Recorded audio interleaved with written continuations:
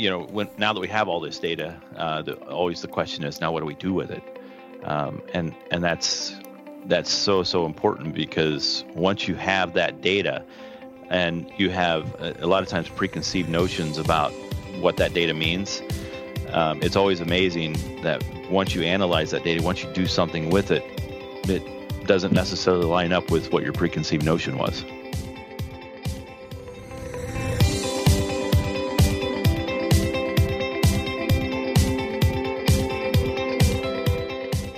Hi, and welcome to another episode in Conversations with Des.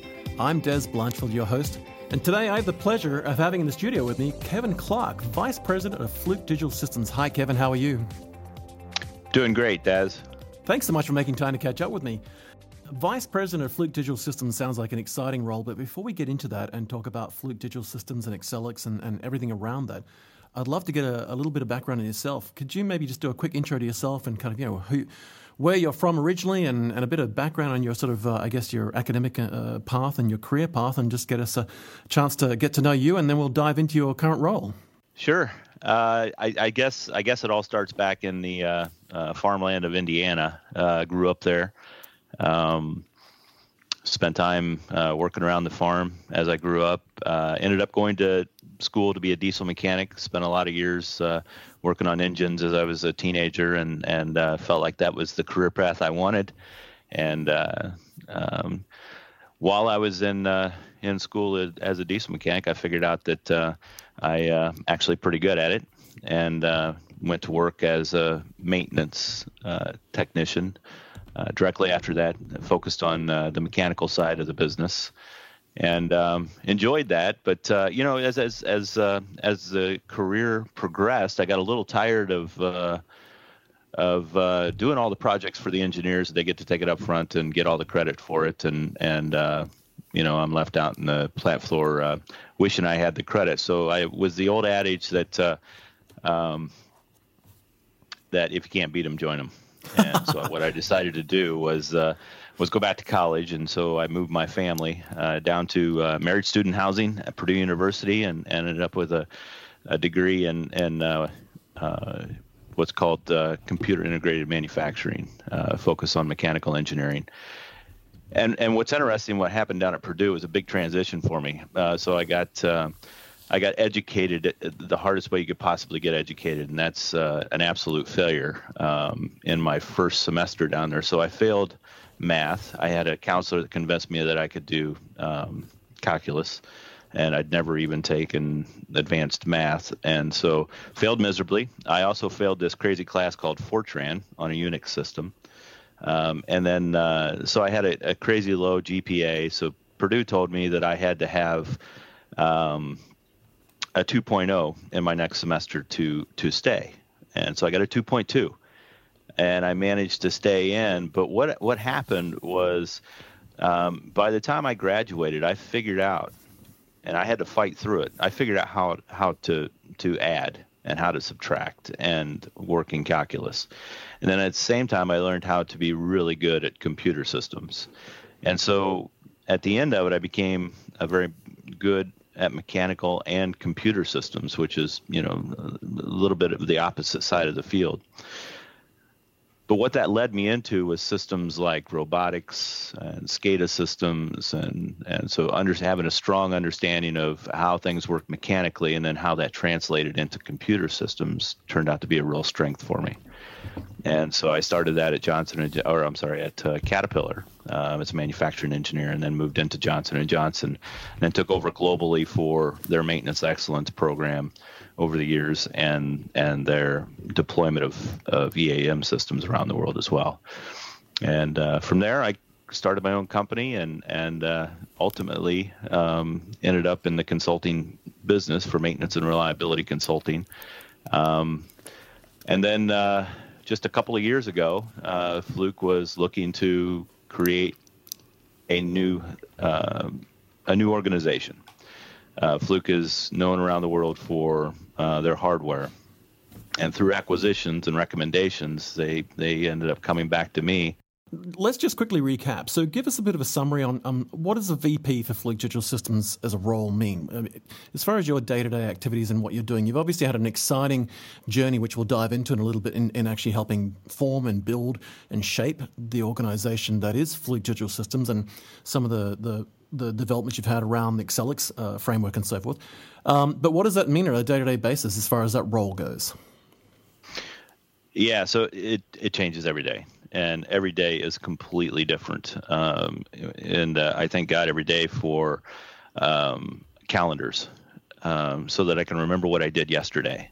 And just absolute craziness.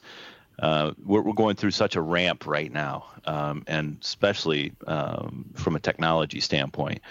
You know, Fluke has been so well known for their hardware over the years, and then all of a sudden now we got this brand new thing called software. And it's a completely different mentality. So we're not only working hard to ramp fast when it comes to our technology, we're also working hard to educate everyone inside the organization and helping to not only change the way they look at things, but helping them to see why we need to do the things that we need to do inside of technology and how it interacts with the hardware that we already have that exists, and how it applies to current clients, and then how it applies to clients that we may bring in as we grow. And the industry that we're in doesn't really exist yet. It's right. Being created, and so that's exciting as well. But it's also a little nerve-wracking at times, because the decisions you're making are essentially creating an industry. Yeah, I can imagine that. The speed and the scale is one thing, but I guess was it 1948 from memory that Fluke originally the brand was formed? So that's technically, it is exactly 70 years, given it's 2018. Yep. So I mean, there's a long, multi-decade history and proven pedigree there of success around the engineering and in many ways a brand that people have literally bet their lives on in many ways. So you've got that to draw on, but at the same time, I guess you're in many ways a startup in a legacy enterprise. But you're also having to, I imagine, come up with standards and standard processes and methodologies that are going to fit into this whole new space that you're building out, because it's one thing to acquire technologies, but you also seem like you're building a whole new industry space. And you mentioned a phrase that kind of relates to that, which I wanted to dive into in a minute, which is sort of the whole reliability engineering space. And that I think in many ways, when I think about my personal history with Fluke devices, they often looked at as something that I saw generate data. I would either connect it to or plug it into or point it at something and it would generate data and tell me things. But now you're sort of shifting into this whole data-driven insights and data-driven decision-making process, where you're now capturing that data and storing it and providing analysis and insights from that. That must be a massive cultural and behavioral shift just inside the organization within Fluke Digital Systems themselves, surely. Yeah, it is. Now that we have all this data, always the question is, now what do we do with it? And that's so important, because once you have that data, and you have a lot of times preconceived notions about what that data means, it's always amazing that once you analyze that data, once you do something with it, it doesn't necessarily line up with what your preconceived notion was. Right. And I think that's what's so amazing about collecting all this data, that our minds don't necessarily go to the level of processing all that data. But when we put it into a system that can analyze that data, I'm always amazed what the outcome is. There must be some interesting boardroom conversations when you go into a client or a partner, customer, what do we call them, excuse me, and they've had, say, 20 or 30 or 40 or 50 years of relationship with you, and they now sort of listen to you talk about the transition to this whole ability to collect data and store it and provide insights. And they've got a number of big shifts in thinking and approach with these things, where they've used to maybe attach things to their plant and equipment and environment and monitor it. Now the stuff almost talks back to them and in many ways can be quite predictive, I guess. What are those conversations like? I mean, there must be some interesting, challenging conversations, not just to convince them that it does what it says it does, but how they're going to change the way they operate their organizations. Yeah, so I'll give us a plug. So one of the funnest things you can do is be a Fluke employee and get to go into a maintenance meeting. And the first thing most of these folks like to say is that they're a big fan of Fluke. And we put the challenge out there of find me a plant that doesn't have a Fluke. Right. And I don't know that it's possible. I don't know that it's possible to find a plant that doesn't have a Fluke. And so that is the funnest thing to be able to go in, because immediately everybody wants to know what's new at Fluke. And so we get to tell them what's new at Fluke. And the excitement is just beyond description, because the tools that they have, some of these guys have tools that are 30 and 40 years old. And they're proud of them. They like to show them off. They like to talk about, what they've done with them. And I've even had lots of them show me how to use them. And it's just amazing experience sometimes to go in and be able to express the new things that Fluke is doing, and then all the cool things that Fluke has done for them in their career. Well, I've got two devices that I saved up for when I was 14 and 15 years old at college, and they're still in my bottom drawer and get used on a weekly and monthly basis. In fact, my son and I tend to tinker with electronics quite regularly, and we're sitting there monitoring things. So, I'm not going to admit how old they are. That'll age me very quickly. But they're decades old.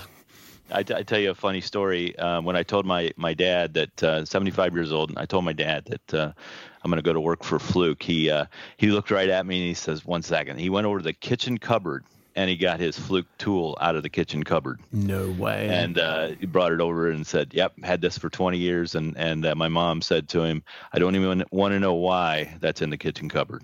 And it would have worked like it was brand new, right? Yeah, absolutely. So it was fun. So here's the thing that I'd like you to do for us. I mean, there's been a lot of exciting news coming out of Fluke Digital Systems. There's been a lot of talk around the Accelix thing. Give us a quick summary of kind of what Accelix is and the framework around it and how that fits into the Fluke Digital Systems family. Sure. So Accelix is really an umbrella. So Accelix is not something you buy. Accelix is more of a term, something we can relate what we're creating, so we can relate that back to something. And Accelix is that something for us. And so everything that works underneath of Accelix by default works together. So whether it's our CMMS or our Fluke tools or our Fluke sensors or our Fluke Connect, everything that's underneath of that Accelix umbrella works together, which defines the IoT, and the IoT is defined by connecting devices, and that's exactly what we're doing. We're connecting our devices, we're storing that data, we're doing something really cool with that data, and then we're allowing that data then that data that's been stored to do something inside of other systems, like trigger notifications, trigger work orders, and things of that sort. Now, the thing that really struck me around this whole thing, and one of the terms that one of your colleagues the other day I was talking to used to describe it was like an ecosystem, which made a lot of sense to me. It sort of sat on top of that framework. But something that really struck me was that you've got some amazing tools that come with the whole, I guess, quote-unquote platform of tools.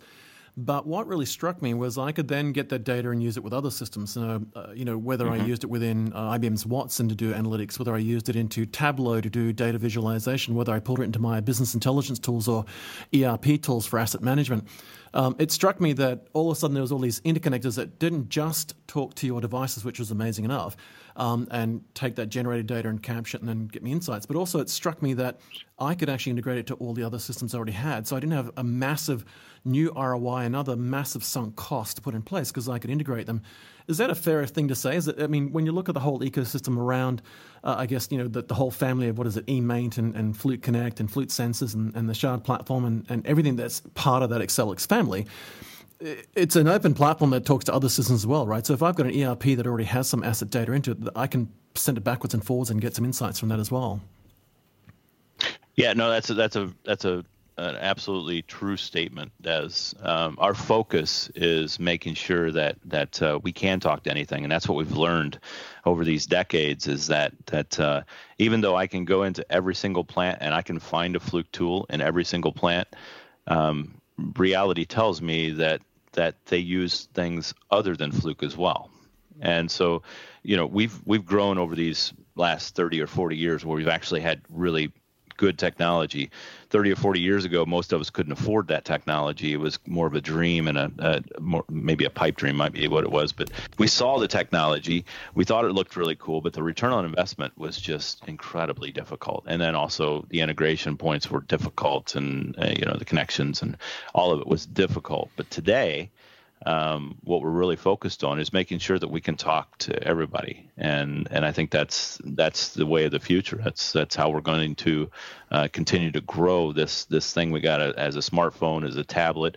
We want to have a single source for all of our data, single source for all of our knowledge and the things that we need to learn in order to be effective. And so, when we bring all those things together, I'll use one of your words. It's magic. It allows us to do the cool things, even not knowing what's going on in the background. We're able to do all these cool things in a single interface. Well, I think it was Arthur C. Clarke who was quoted as saying something to the effect that a sufficiently advanced technology is indistinguishable from magic. But the thing, you've got a background that includes, Fortran on Unix systems, and I come from an operating system development background myself decades ago. But the thing that always jumps out at me, and I think Mark Andreessen, the original founder of Netscape, said something to the effect that software is going to eat the world. I think that probably needs to be rewritten to say that data is going to eat the world. But the thing that really jumped out at me looking at the ecosystem model was everything was accessible through APIs. And so it's going to be natural that you will have the best tools for things around maintenance and predictive maintenance, et cetera. But I think that the great news for a lot of people that I'm talking to when they ask me about it is I said, well, I'm pretty confident that you can interconnect whatever you've got. But one of the things you said earlier that I'd really like to jump into was you made a comment around this whole challenge of thinking like a technician. And we spoke a couple of weeks ago about one of the things you're doing with sensors, and particularly microsensors or small sensors that are mobile. And I was mentioning this to somebody the other day in aviation and around airports, and they started asking me questions, and they got very excited about this idea that they've got stuff around their aviation industry where a lot of their technicians and engineers go based on decades of gut feel, and then they've got to go and get the stubby pencils and pads and try and map the numbers down. And I was like, well, I said to them, there's a point in time from Fluke that you're going to be able to put this platform in place and put microsensors in there for either short to medium term to actually prove something is good or bad, and then move that around elsewhere. But you use the phrase thinking like a technician. I really like this idea of sort of getting you to sort of, I guess, expand on that. Mm-hmm.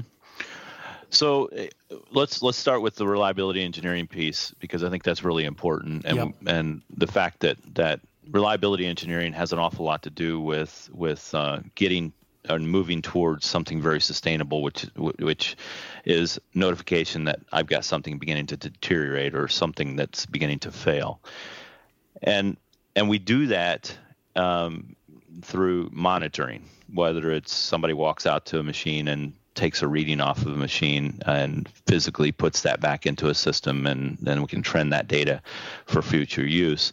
Or it's very automated, where it's maybe real time. It's got a sensor attached to it, and it's sending back this data, and it's being analyzed, and it's a very complex system, but it's a very simplistic action. Go fix it because it's beginning to fail. What we miss in the middle of that, from the very basic way we capture data to the most complex way we capture data through sensors and real-time type activity, is that middle stuff, and that's the ability to sample data. That's the ability to capture where an asset is at that moment.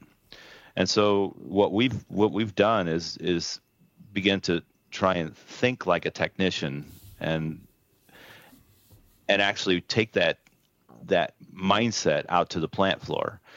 And so technicians want to know, how is this asset performing? And so we can take a thermal imager and we can put it on a thermal imager, that thermal imager on the asset, and let it run for 15 days, 30 days, whatever the feeling is of the sample of data that I need. And it can run and it can capture that data and get a really solid picture of how that asset is performing over those 15 to 30 days. And then that information then is in the system and being analyzed, monitored, and trended, and everything else. And then you can pick that sensor up or that thermal imager and move it to the next asset. And you can use that mindset on any of the tools. So when you think about what a technician has, they have a toolbox and they have a tool belt.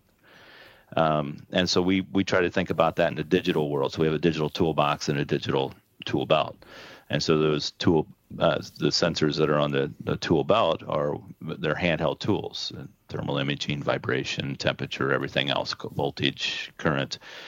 And then we have a toolbox that has the same tools in it, but they're meant for either permanent or semi-permanent installation.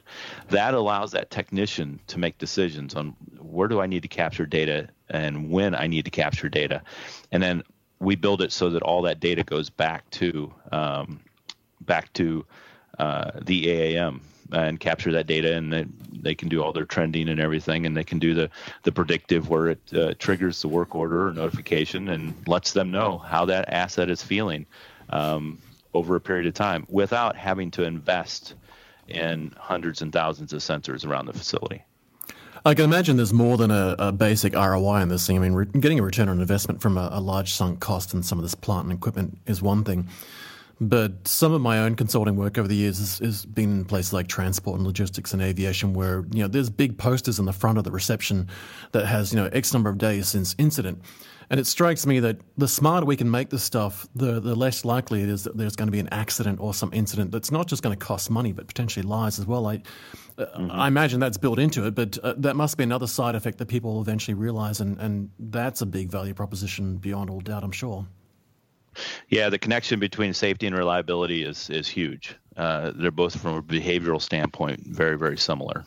And so a reliable system is typically a safe system, and vice versa. A safe system is typically a reliable system.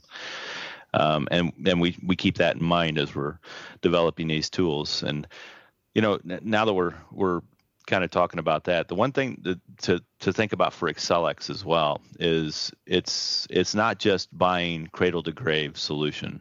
And we try to, from a reliability standpoint, we try to meet our clients exactly where they are. So right.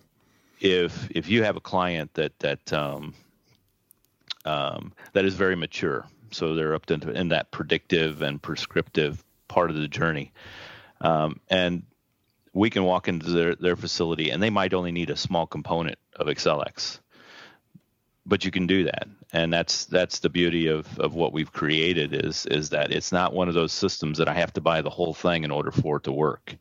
You can buy these as individual components as well. And so whatever works for you and whatever takes you to the next level of the Excelix platform, you can now do that. I think 20, 30, 40 years ago, we were all buying the full system, and maybe we did one asset and then there's no return on investment. And by the time we got to that one asset, we're already tired and out of money. Right. And so today we can buy what we need, not have to buy the entire system. Yeah, I can imagine being a fun little challenge to kind of put a small sensor into colleges and schools and primary schools and give them an account to watch and monitor this thing and create new hearts and minds to want to monitor everything eventually. One of the things that I was really curious about, though, was when I looked at this, I started to make a list of places that I thought were going to get some of the early gains, early benefits. So are there key industry groups or key sectors of the market that you've seen since you brought this about that have really had quick gains above and beyond others? I mean, it's a no-brainer. It's going to help everybody. But surely there's some spaces where you've seen some quick wins and quick gains in particular industry sectors that just switched onto it and realized, we can adapt this immediately. Yeah, that's a tough one because, when we go out there, we can look at all assets. So if you break it down and you just talk about motors and pumps, there's motors and pumps everywhere. So everybody gains from motors and pumps. I think the biggest gain, Des, is being able to capture data from legacy assets we've never been able to capture data from before. Right. It's like you bring life to an asset that's been sitting out there by itself. It's not connected maybe to the network, and even if it is, it's very limited or it's difficult to talk to. But the minute you put these condition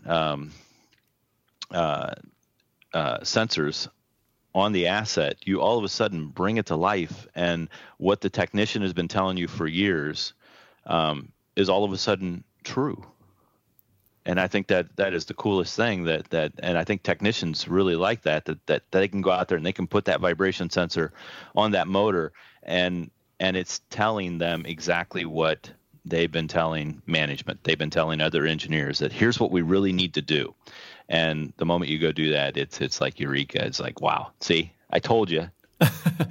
Well, yeah, and there is that, isn't there? I mean, because there's a blend between a lifetime experience that just knows it from that experience per se, versus new faces who have no experience, can do the math, can do the engineering, but just haven't had 20, 30 years experience, but still need to be able to make these types of decisions. And I guess this is one of the generational challenges we face now in all workforces, and I'm sure it's more in place than ever in the sort of spaces you work in. That is that you've got, I guess, everything from the baby boomers and Gen X's all the way through the Gen Ys, and soon you'll have interns and grads that are Gen Zs who have got to be able to make the same type of decisions, get the same insights from the same systems. And I did like a phrase I heard the other day where it's like your whole Accelix ecosystem is giving old devices a new voice. But that voice has got to be consistent across all those generations. That must be an exciting thing to be able to map all those generations together, but also, I guess, meet the demand that some of the new Gen Ys are and the millennials are expecting that these things talk to them, expect the devices to give them that data. Mm-hmm. Yeah, absolutely. And I you know what I think I'm going to do, Des? I'm going to tell you a story here that will help you with the whole conversation about the millennial thing. And it was something that happened to me about almost 4 years ago. And I have a son. My last one is in college and an engineering program, and he was trying to figure out where he was going to go, and millennial. And he asked me, he says, "Dad, what do you do?" And I told him what I did, and I was pretty excited about what I did, and I was proud of what I did, and I thought I was going to impress him. And he stood there and he thought about it for a minute, and he said, I was telling him about all the technology, connecting devices, and even a little bit of the advanced stuff with artificial intelligence and machine learning, and he stood there and he thought about it for a minute, and he goes, "So you mean it's kind of like when I walk into my bedroom, my Xbox recognizes who I am?" And I just kind of looked at him and I says, "Well, yeah, we're not quite there, but yeah, that's kind of what I'm talking about." And it struck me that these kids, and he was 17 at that point, these kids have expectations that are higher than what we're shooting for. Right. And so we're really designing for those folks, those kids that are coming up through the ranks. And so that's the other side of the mentality. If we want to think like a technician, we also need to think like millennials. We need to think about the generations that are coming up and what tools we're providing to them and how they will be able to utilize that tool and to do it in a way that they're used to. I'm still trying to keep a phone in my hand on a regular basis and keep up with that technology, and they've evolved with a phone in their hand, and that's how they get their information. So it's something that we need to consider when we're designing as well. Now, it's an interesting point, actually, because almost every industry I deal with, and I'm going to put it out there, I'm over 50, I'm going to be 51 this year, but a number of senior execs I deal with, they've been pulling their hair out around this whole millennial thing, pulling their hair out saying, how do I deal with it? And it's like, well, how did they deal with you when you were the young generation? But it is this expectation that stuff's going to be smart. And I love that anecdote about the Xbox recognizing you when you walk in the room, because that is normal. That's today. Yeah. And to pretend it's not is just kind of missing the market opportunity. And it's one thing to be 17 to 19, but, millennials are sort of up to 28 now. So they're our next generation of managers who are having to make decisions that are going to save lives potentially. So I think it's great that you're hitting that space. But also I imagine that there's a scale thing that comes about here in as well, and that is that one of the things I really love about some of this technology is that people panic about robots taking jobs away, but most of the times when I look at what's happening in this space, and certainly I think this is going to be the case for what Fluke Digital Systems is doing, is we're kind of getting rid of the dumb jobs and giving people the opportunity to do smarter things. And so I can imagine a lot of people who are very frustrated running around doing some of the more mundane things can now be retrained and refocused on much more intelligent and worthwhile things. But some of the new kids coming into the space are going to love their jobs even more because they don't have to go through that process of doing the mundane jobs. They go straight to doing smart things that add value to the business as well. Yeah. And, I love the jobs that are being created because of the technology, like data scientists. And, even today, and I deal with it almost every single day, I still ask sometimes, what does a data scientist do? and so I don't know if a data scientist can even answer that fully, but the cool thing is I think in 5 years, maybe less, maybe more. I don't know that they'll be called data scientists. I think that whole business is going to move into other roles, that you're going to have a little bit of data scientist in your role, and you're going to be able to move up through the ranks, and then other roles will have data scientist mindset. I think everybody in 5 years is going to be a data scientist to some degree, because we're learning what to do with this data. We're learning to think differently than just my experiences. Now we get to leverage the assets experience. We get to leverage other people's experience, and it's all brought into a single system for us. And we get to make decisions based off a lot of people's experiences and a lot of assets experience. That makes us more intelligent about the decisions that we're about to make. So I'm excited about the jobs that are being created because of the technology and because of the data that we're collecting. Oh, absolutely. I remember my first job was working for a company where there was a typing pool, and word processing was something that a specialist skill set does, and now we do it in our email every day. And you're absolutely right about data scientists. I mean, one of the hats I wear is essentially being a data scientist, and there are days when I struggle to tell myself what that actually is. But I guess it's like spreadsheeting and so forth. Once upon a time it was done on pen and paper and columns and rows, and now it's just something we take for granted, and kids do it for homework. So no, I do like that. I guess one of the things I'd love to do before we wrap up on that, Mike, is to kind of get you to, if I was to hand you a virtual crystal ball in the thread of what you've just talked about, if I was to get you to gaze into a virtual crystal ball for a couple of seconds, based on what you were just talking about then, I mean, where do we see this stuff going? What are the next big trends that you're seeing? I mean, you're on the bleeding edge of this stuff. You've been there with clean sheet of paper helping build this whole Fluke Digital Systems business unit. You've been part of the formation of the Excelix ecosystem and framework. Where is it going to be in 3 to 5 years? What are the big things that we can look forward to? They don't have to be things that'll affect your share price, but you must have a general sense of some of the bigger things that we can look forward to that are going to come up and potentially shape the world around us. Yeah, and it's a great question. This could take a long time to answer. Have fun with it. Yeah. So I think to kind of keep it short, I think we're going to see things continue to shrink. I think as technology grows, things get smaller.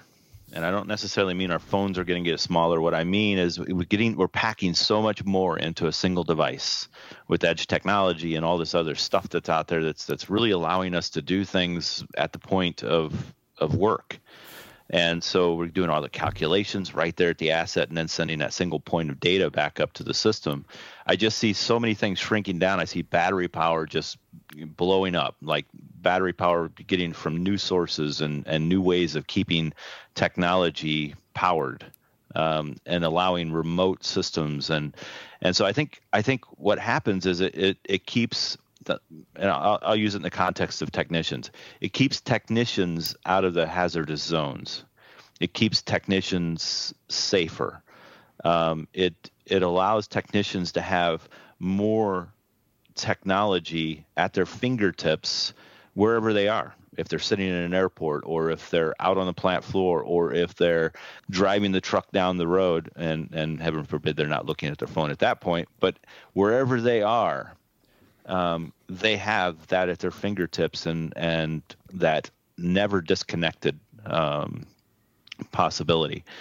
And I think that's going to just grow exponentially over the next 5 to 10 years. I mean, I don't know that I can even see how far we're going to go in the next 5 to 10 years, because the technology is just shifting that fast. We're even seeing, as we release products, we already know 2 or 3 phases out of what's coming next. I mean, it's just crazy that you almost feel like you're releasing the new next technology, but the technology itself is already changing so fast that you're working on the next 2 and 3 phases coming down the road.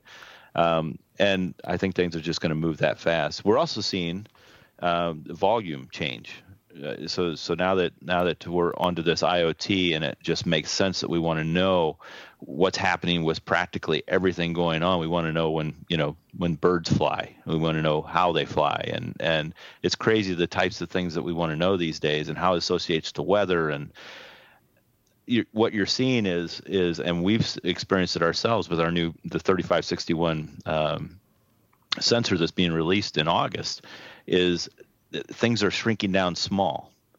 And we're able to sell things in masses, not just hundreds of different sensors, but thousands and into the millions of sensors that are going to go across the globe in all these crazy places. And so we're seeing that scale down. And Fluke's more used to the big, high accuracy sensors that we sell hundreds and thousands of. And now with this 3561, we've really gotten into the business of big volume, right? People are going to order thousands of them, and I think you're going to see that across the industry. That the investment into monitoring systems is going to grow exponentially, and how we hang on to that, I think it's going to be interesting. And you did make a point earlier that once we get 5G, the world changes for us, and in a lot of ways that's a very true statement.